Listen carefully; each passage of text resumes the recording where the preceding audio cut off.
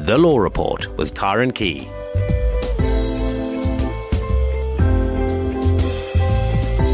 And a very good evening to you from tonight's Law Report program.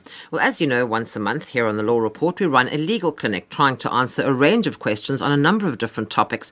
And tonight, of course, being the second Monday of the month, it's again time to open the lines for you to ask that legal question that doesn't quite fit into the other topics we discuss here on the Law Report.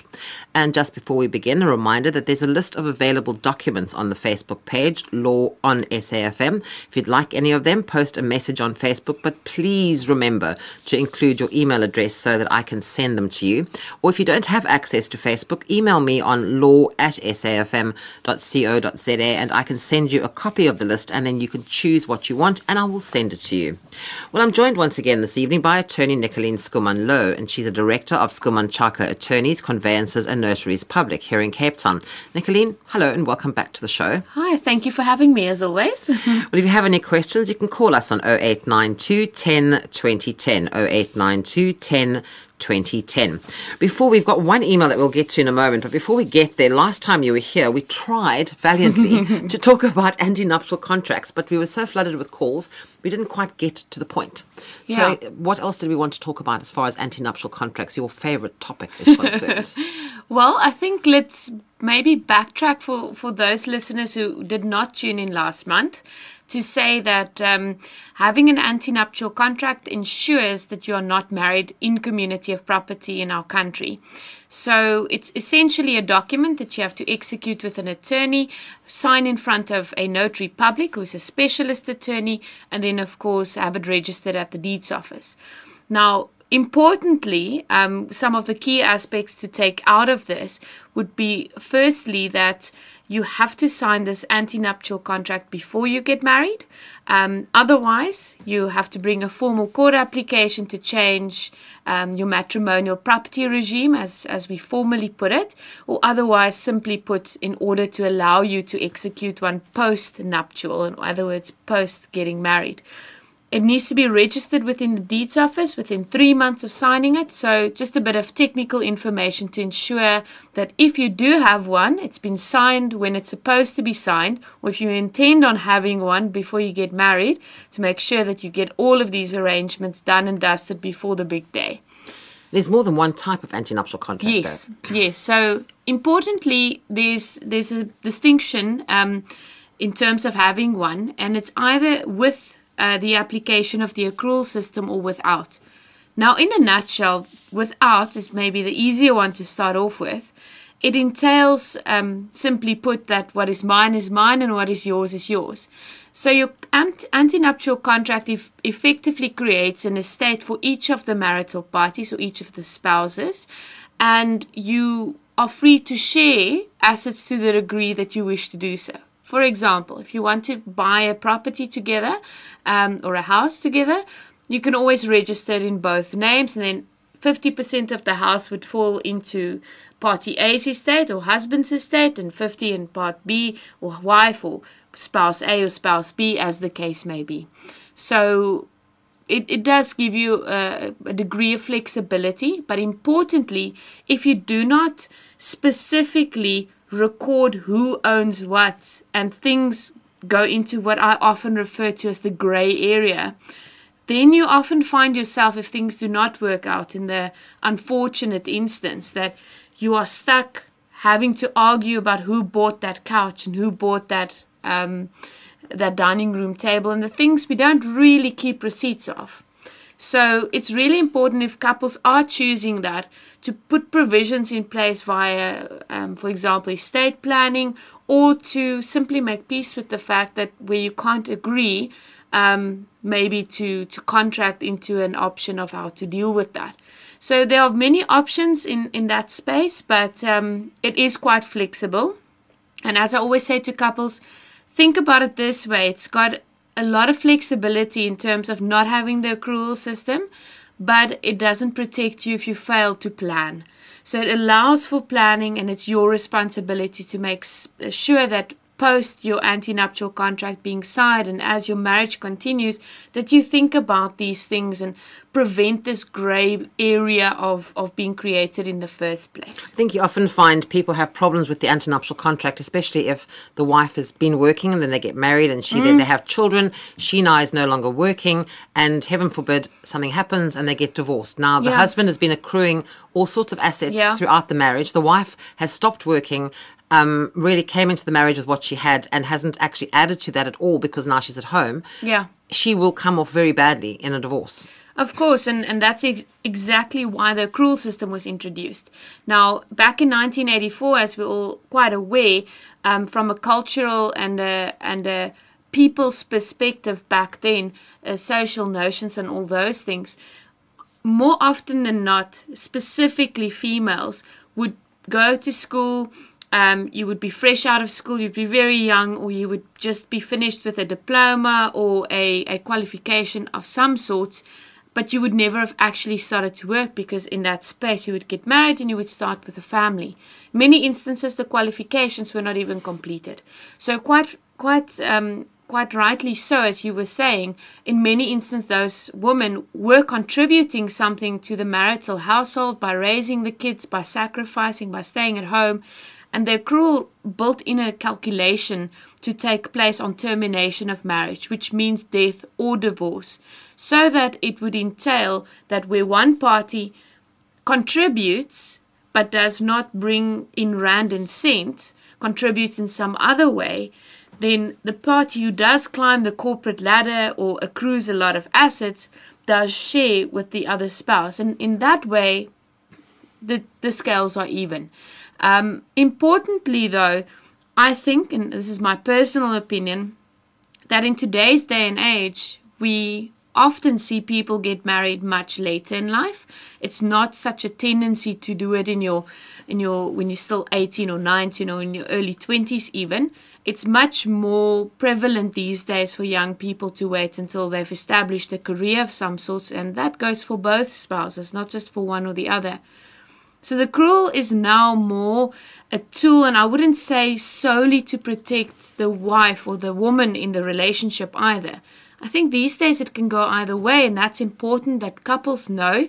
If you are going to choose the accrual system, there is a degree of sharing. It's not quite 50-50. It's a little more complex, but let's not become too technical. There's a lot of material on our website which listeners are welcome to look into, and it sets out the calculation quite nicely. But these days it's important to remember the following. If there's a difference in earning capacity between you and your spouse, whether it is because one is a professional or a highly qualified professional, maybe an exceptional skill that person has, versus maybe someone in an administrative role or in an employee role that has a glass ceiling, so to speak, in terms of earning capacity, regardless of whether or not anyone stays at home and raises kids, that calculation will ensure sharing. So if either party is unwilling to share, with respect, don't contract into the accrual.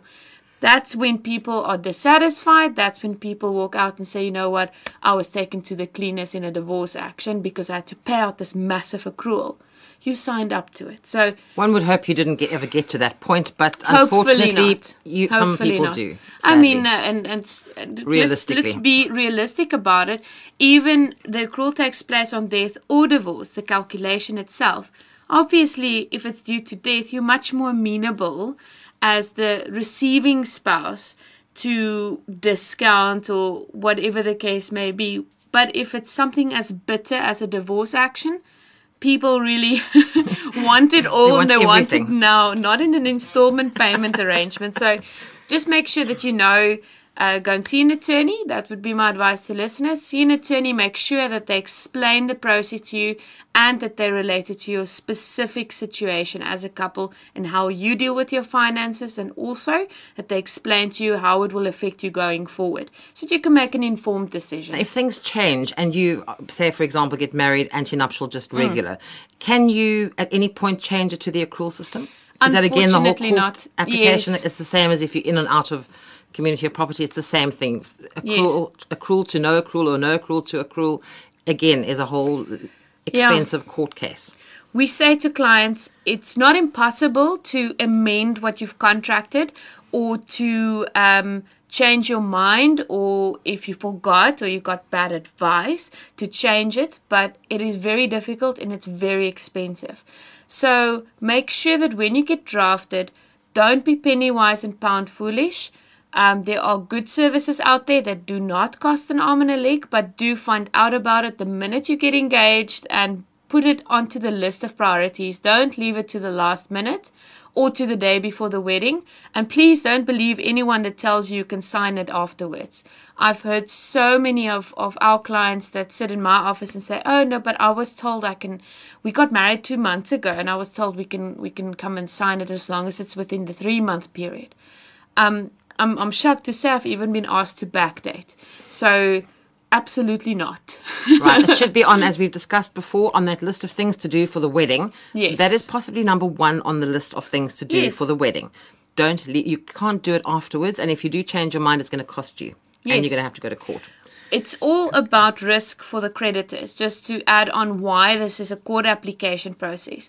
Obviously, if both parties form one estate by not having a contract, your creditors love that because they've got 2 pools of income to use as security in making sure you pay whatever you've borrowed. Now, if you had the clean split, and you are not due to be sharing with your spouse, now viewed from the spouse who would be getting the accrual payout, the bank or whoever is a creditor is not going to like someone else having a preferential claim in line, or not necessarily a preferential claim, but a claim in addition to theirs.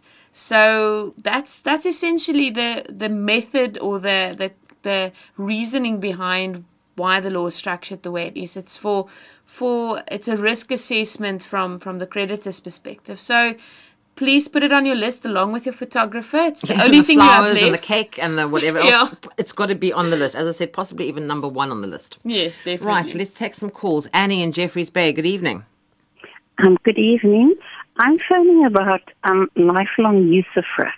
Yes. My husband and I are married by antenuptial contract, but we have 2 homes, a home and a holiday home. Mm-hmm. And he has, in his will, has left me both homes for lifelong usufruct. But I have 3 stepchildren. Yes. Do they have the right to throw me out of one or both of the houses? No, they do not. Depending, of course, on how the usufruct has been set up, many people call the right to live in a property a usufruct, but a usufruct is something that is actually registered against the title deed once your husband then passes on. Then the will kicks in, so to speak, becomes effective, and an endorsement, as we say, or an extra condition is then placed in the title deed. And if they attempt to do that, then there's a legal basis that you can use in taking them to court. Oh, thank you very, very much. Was this something that was put onto the title deed, Annie? Yes, now I know that. We will see that it's done. Okay, because then you can stay there. I don't. As Nicolene says, if that is all in place, they've got no right to do anything to you. But the will, once the will comes into place, then it will be added to the title deed. Is that right? Yes. Just make sure that whoever's drafted the will for you has done it properly. Okay. Thank you very, very much. Good luck to you, Annie. Good luck. Okay. Thank you. Bye. Bye now. I wanted to ask her how long has the will actually come into play already? Because, would it have to be something, obviously in the will he would say that she has usufruct, lifelong usufruct. Yes, and that's how you term it. And then the attorney that is actually dealing with the estate, would they be responsible for going and making sure that it's actually added to the title deed? You have to declare it in the liquidation and distribution account as a limited interest. Without becoming too technical, of course, a usufruct and a fideicomissum and all these limited rights give you limited use of fixed property. So in this case, it would be to live there.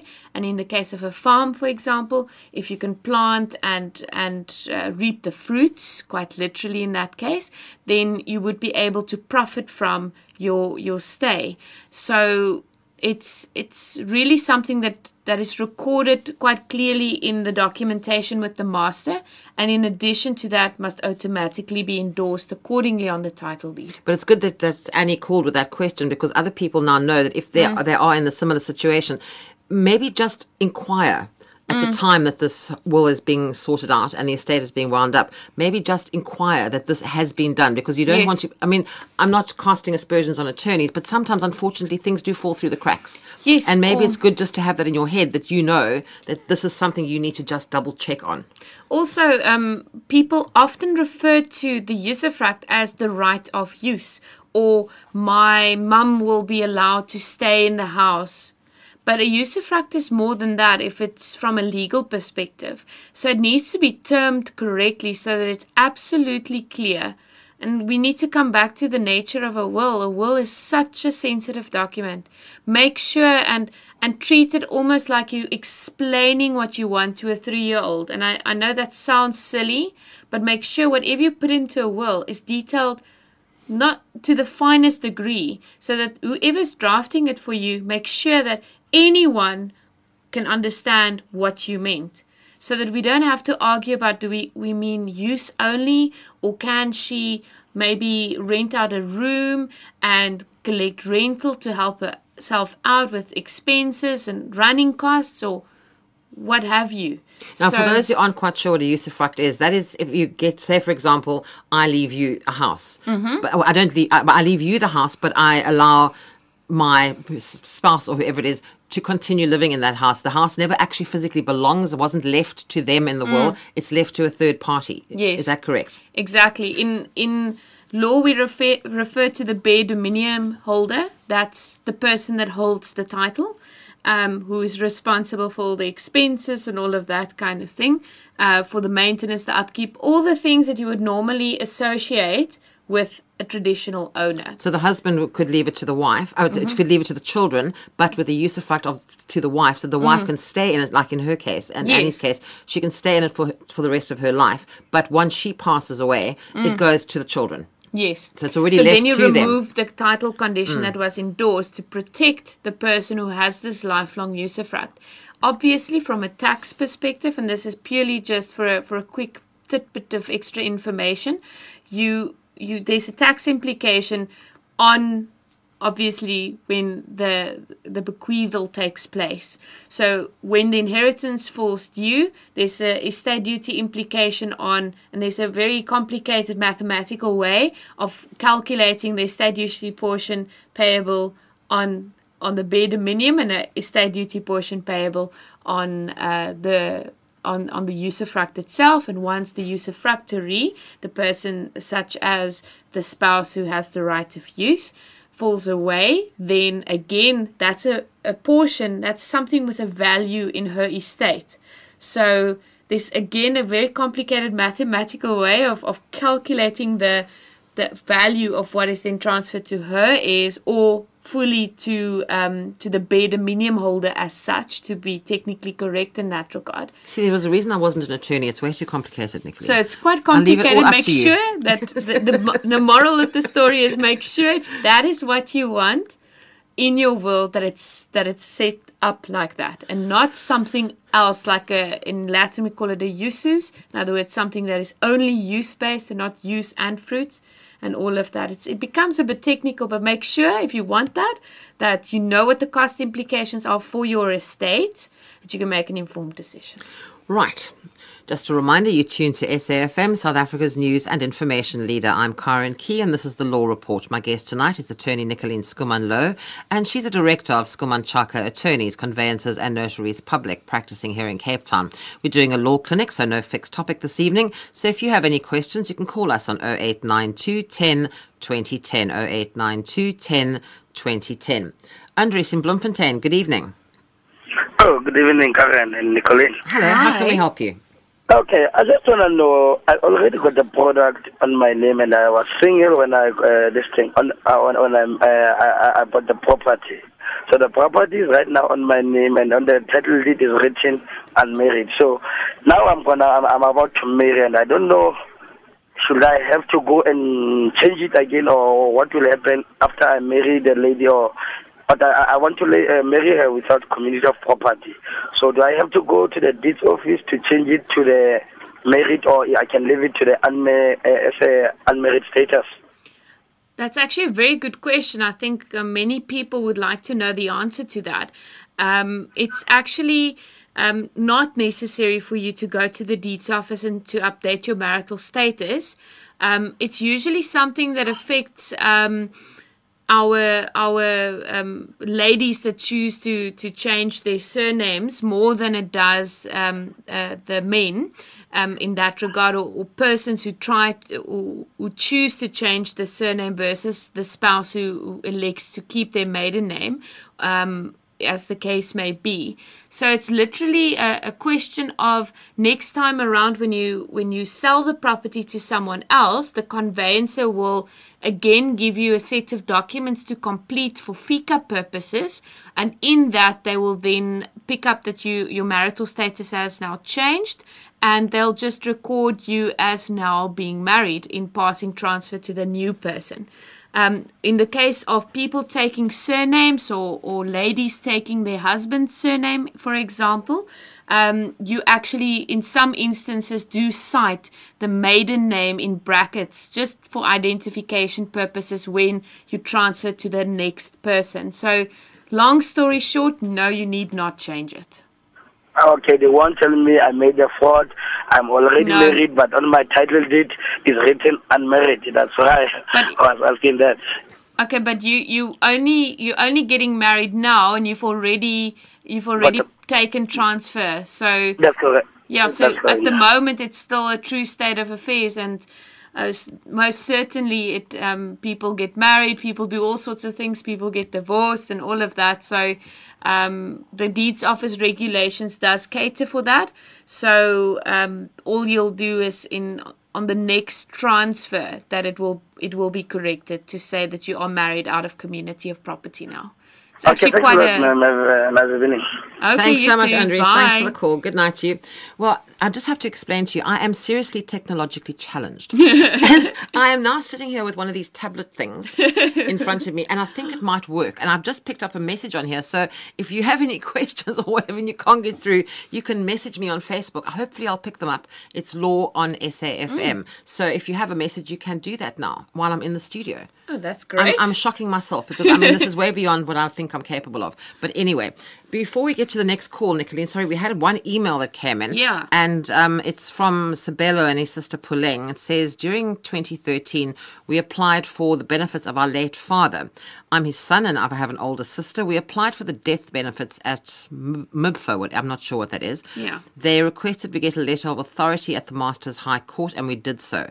At a later stage, they sent us a letter to get a letter of executorship because the amount was more than 120,000, but they didn't specify exactly how much that amount was. It just said it was more than 120,000.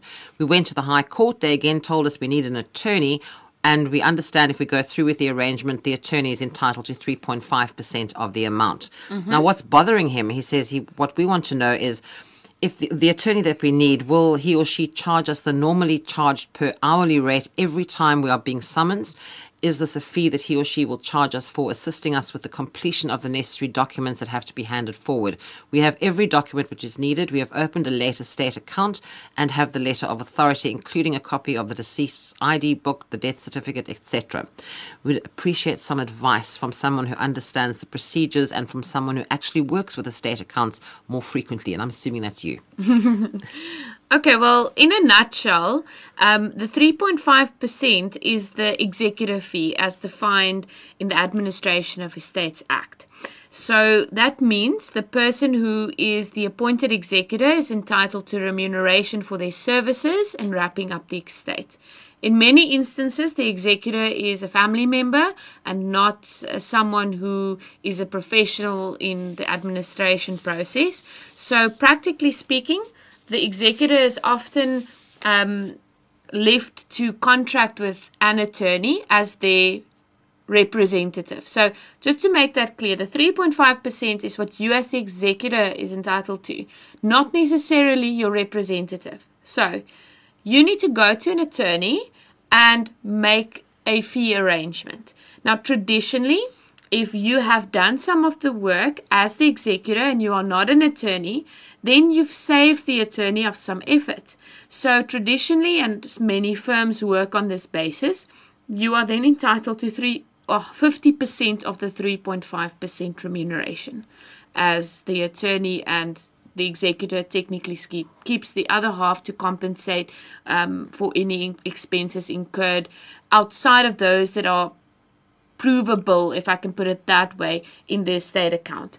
So my advice would be the limit is 3.5%. That obviously excludes VAT. So go to an attorney and enter into a written fee arrangement with them.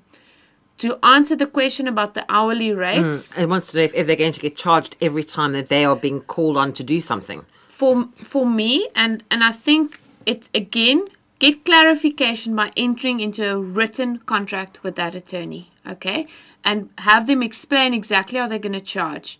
If it's what needs to be done is part and parcel of the administration process in the normal flow of things, to get documents signed, they must go to the master, and so on, that should fall under the 3.5% or such a fee that you've agreed, the 50% portion of the 3.5% or whatever the case may be.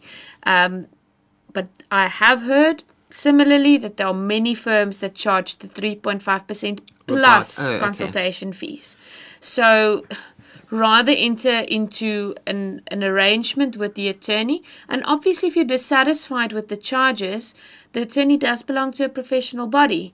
Approach the Law Society if you've been wronged, but be proactive and rather protect yourself and enter into a formal written agreement with the attorney. So that you know up front what you are going to be liable for. Technically, for me, it sounds completely unsound to charge 3.5% plus consultation fees or hourly rates, whatever you want to call it, if it's in the normal course.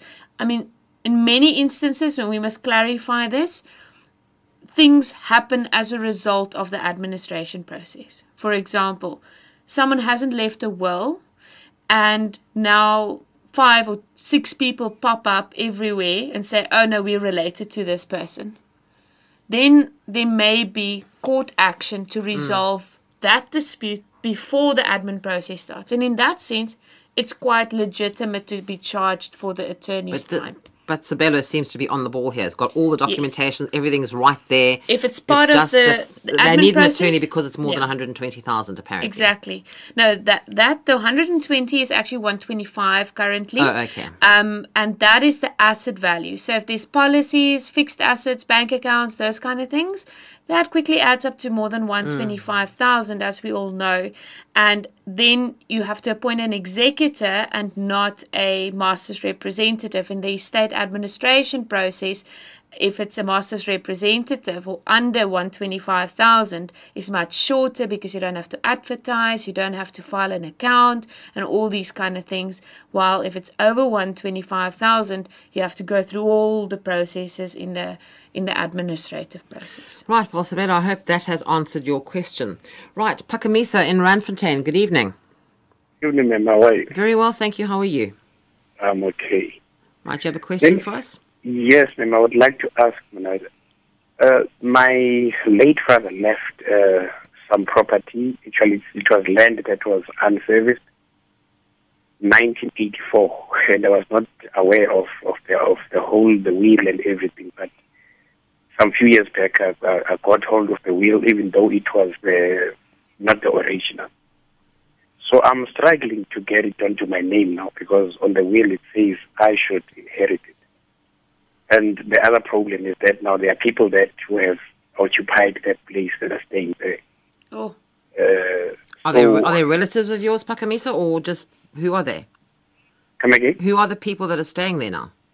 No. It's people that apparently others say they were sold some part of the land by my late mother.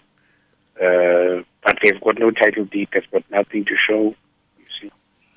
Oh, wow. So they've been staying there since, I think, in the 80s, late 80s, 90s.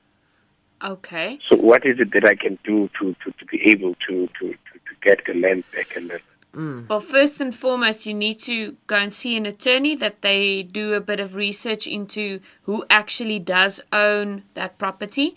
Those records are quite easily accessible from the deeds office. And if you know what you're looking for, it's a relatively easy process to get a copy of the latest title deed, which will prove who the lawful owner is and whether it has in fact been sold. And if so, we'll have to dig up those records and sort of come to the bottom of where something went wrong and then advise you whether or not it is correctable.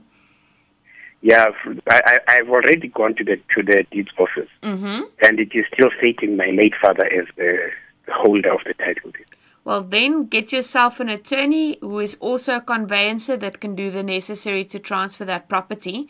Once your name reflects on the title deed, that gives you locus standi, or in other words, the right to be heard in terms of kicking those other people out of the house in terms of the PI Act, as we call it.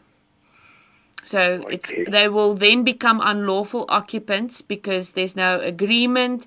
They're not the lawful owners. They are just staying there. They're probably not even paying rent.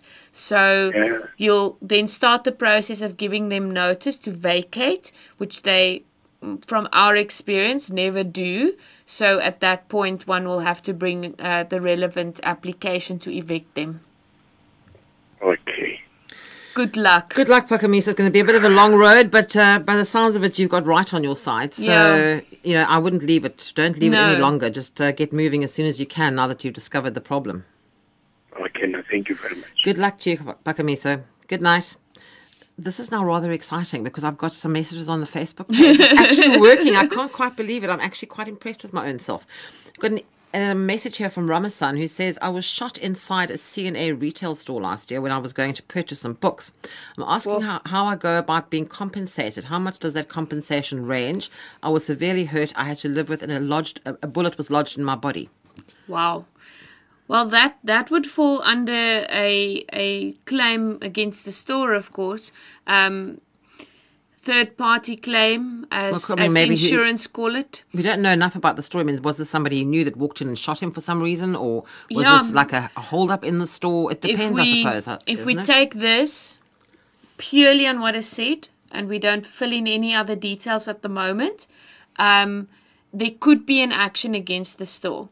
Similarly, if you go into a store and you slip and you fall, you also have an action, or could have an action against them. So this is a bit out of my field. This would fall into the space of personal injury. There are quite a few firms that do the road accident fund claims, and in addition to that, they also do deal with the personal injury claims. So I would recommend going to see one of them. They usually work on a contingency basis as well. So can't really say what the limit is. The sky's the limit. You need to prove your loss, essentially. That's a fundamental principle of law. You have to prove your loss, and of course your medical expenses and all those things. But you need to prove fault in some way or form back on the store. If we take our example of the falling, in many instances, let's say a little tile is slightly out of place and that's why you fell, then of course it's a clear-cut case. They should have made sure that they have a store that is a safe environment for their customers.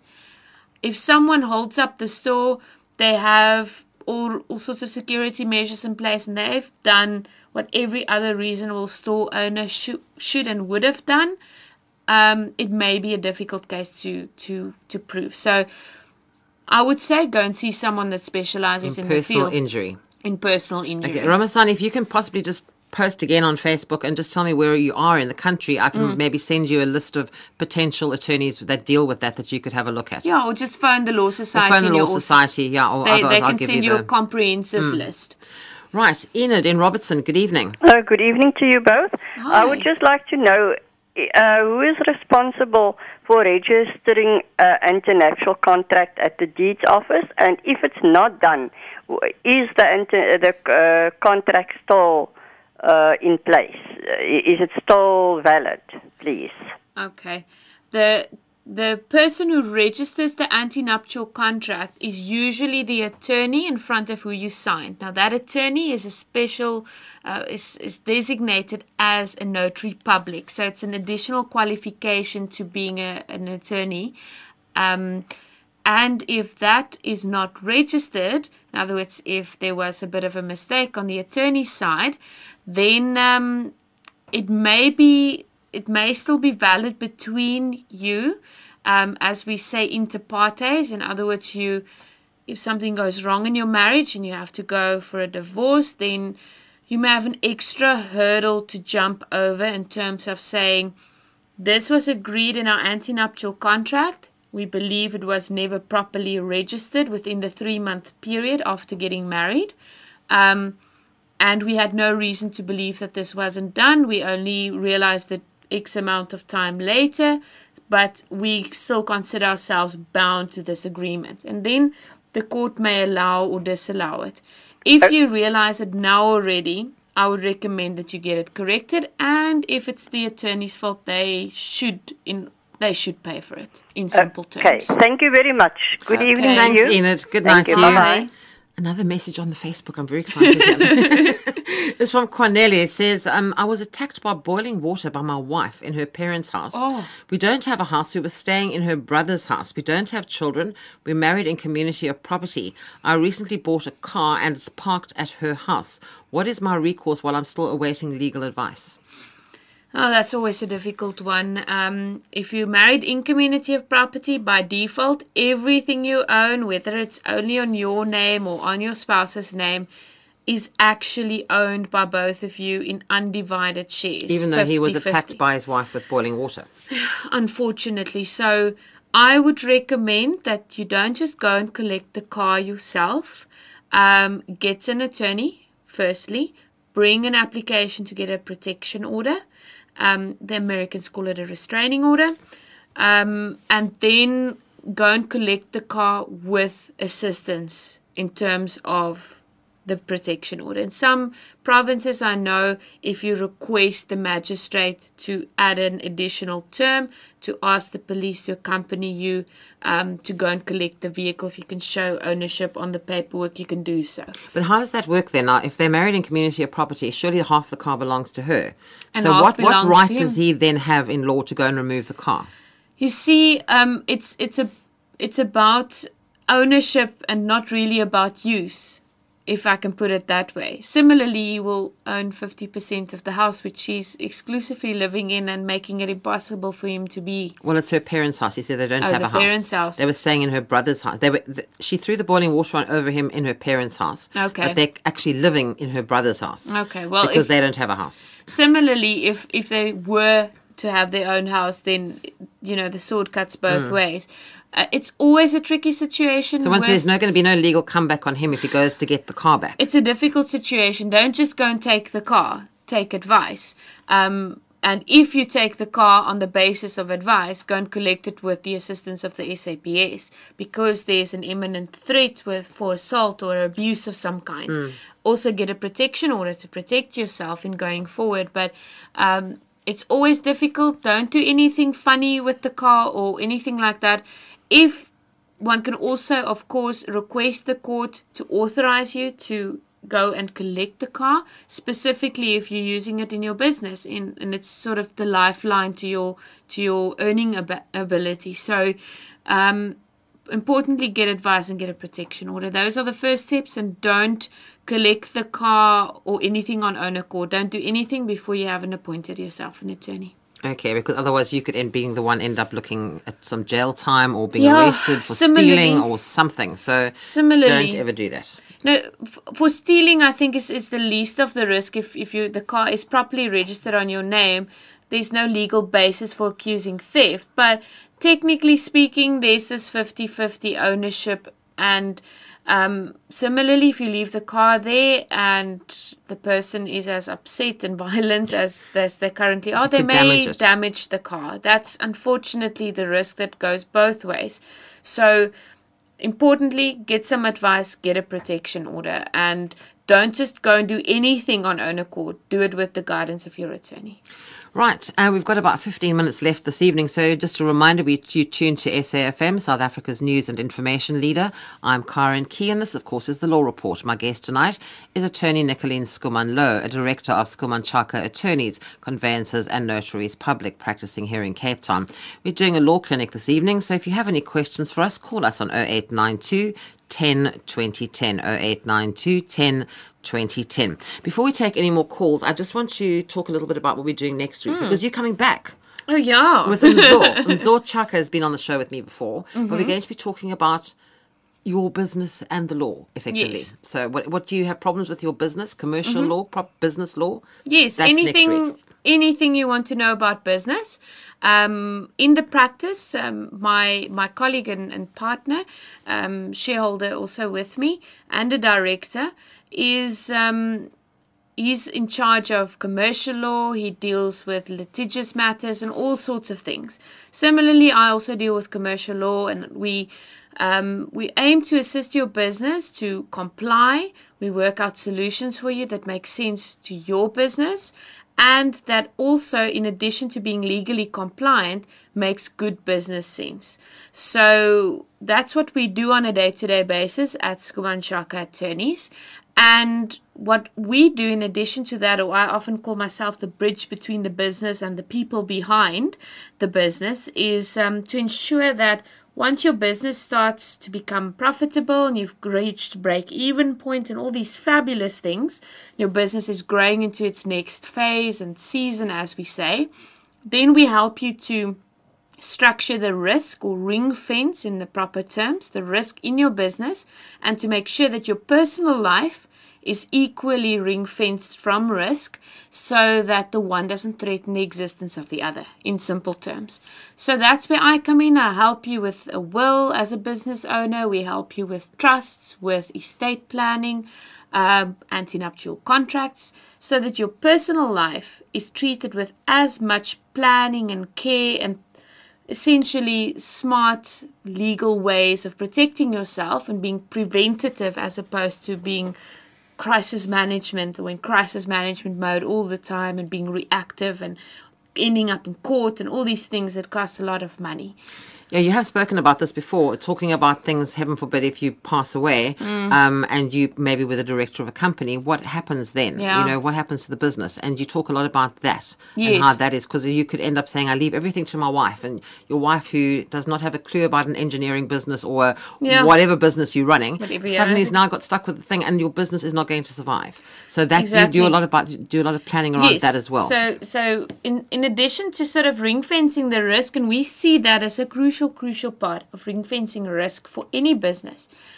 I'm shocked every day from the beginning to realize when business owners sit in my office and brag about the fact that they don't have wills, or if they do, they haven't thought about what happens to the business. They've become so passionate, and it's great to see, and they've become so entwined with what they do in this business that it's absolutely impossible to separate this person from the business, which means if they don't plan what happens to the business if I'm no longer here, or if, heaven forbid, I'm hit by a bus tomorrow, that every day's work for the last 10, 15, 20, 30, 40 years actually become reduced to nothing. So it's not just about not planning for death and who takes over from you, so the handover process.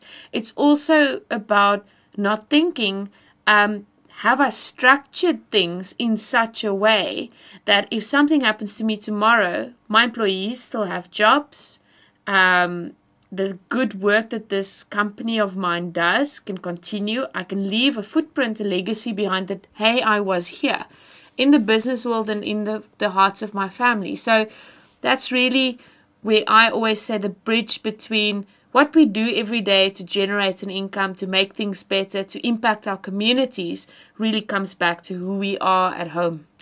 Right. So anything you want to know about your business and how to plan it, and any problems you have legally with your business, next week is the date. Tune in. We'll be talking about that. Joan in Gauteng, good evening. Hello, Joan. Taking my call. Hi, how can we help you, Joan? Very well, thank you. I've forgotten the name of the attorney. It's Nicoline. It's Nicoline. Nicolene. Hello, Nicolene. Hi. I've been chuckling to myself as I'm working and listening to your program that my wedding, which is in 2 weeks, we haven't even thought about the dress or the cake or the contract, and I'm in my 50s. And it's a second marriage. I'm divorcee, and my husband-to-be is a widower. And obviously, yes, we're both professional people, and we both, aren't stupid, but we haven't really pinned down this ANC contract. And I think it's because of this with accrual and without accrual. Obviously, the community of property thing is not being considered. But the initial suggestion from my fiance was, let's just go without the accrual. And as your program mentioned, it's easier. And then the with accrual becomes more complicated. But I thought I'd just depict the situation I'm in, and perhaps you could give me sort of a gut feel of which really is the best to go. I obviously have a part property with my ex-husband. I have joint ownership of a house which he's living in, so I don't actually have funds from that house. And then I have a pension scheme that's in my children's name, and besides that, I bring nothing else to the marriage. I'm a professional person still earning. And in his situation, he obviously has pension schemes from the previous working life with a big corporation, has a biological son with his late wife, who passed away 3 years ago, and 2 stepchildren. So obviously he has a family that needs to benefit from his long working life when they were still children in his home. And obviously I want to go with the simplest, and the without accrual is easier, and it was his initial suggestion. However, the with accrual is something that makes things feel fairer, and that you're sharing, and emotionally that it's a more comfortable arrangement. Am I being too sentimental about things? There's my story. Okay. Now, I've said this to couples on many occasions. The one system isn't superior to the other and the other inferior to it. They are both equally functional, equally good systems, just tailored for different people. So the key really is to find out what fits you as a couple best. Now, there are a couple of things with the accrual. Yes, it gives you that security to know that what you build up during your marriage, to some degree, in accordance with this calculation I was referring to, will be shared. Now, in that sense, it's absolutely fair, and if both are professional people, I don't foresee one party paying out a massive amount and the other one having very little. It won't be that extreme situation that the system was actually created for in the outset. If we think back to the 1984 scenario. So, yes, it does give you some comfort. Yes, it does have some fairness built into it to say, whatever happened before, and remember with the accrual, that is excluded. What you stand at date of marriage, everything before that in terms of your estate value is actually deducted from your termination value on death or divorce. So it's already separate in that regard. That's already separate. Any inheritances that you may have received or are due to receive are automatically excluded. And we recommend that any pension funding also be specifically excluded from the accrual. Okay, so then that regard, it's got that same simplicity that the without accrual. Yes, you can have it tailored to your needs, essentially. The only risk in the accrual system, and I'm speaking from the perspective of a business owner, so please do contextualize what I'm about to say. In my view, the accrual system amounts to a loan account. Payable between the spouses in an uncertain future amount and at an uncertain future date, because you don't know when someone's going to die. You don't know if you are going to get divorced or not. So there's risk in it if you fail to plan.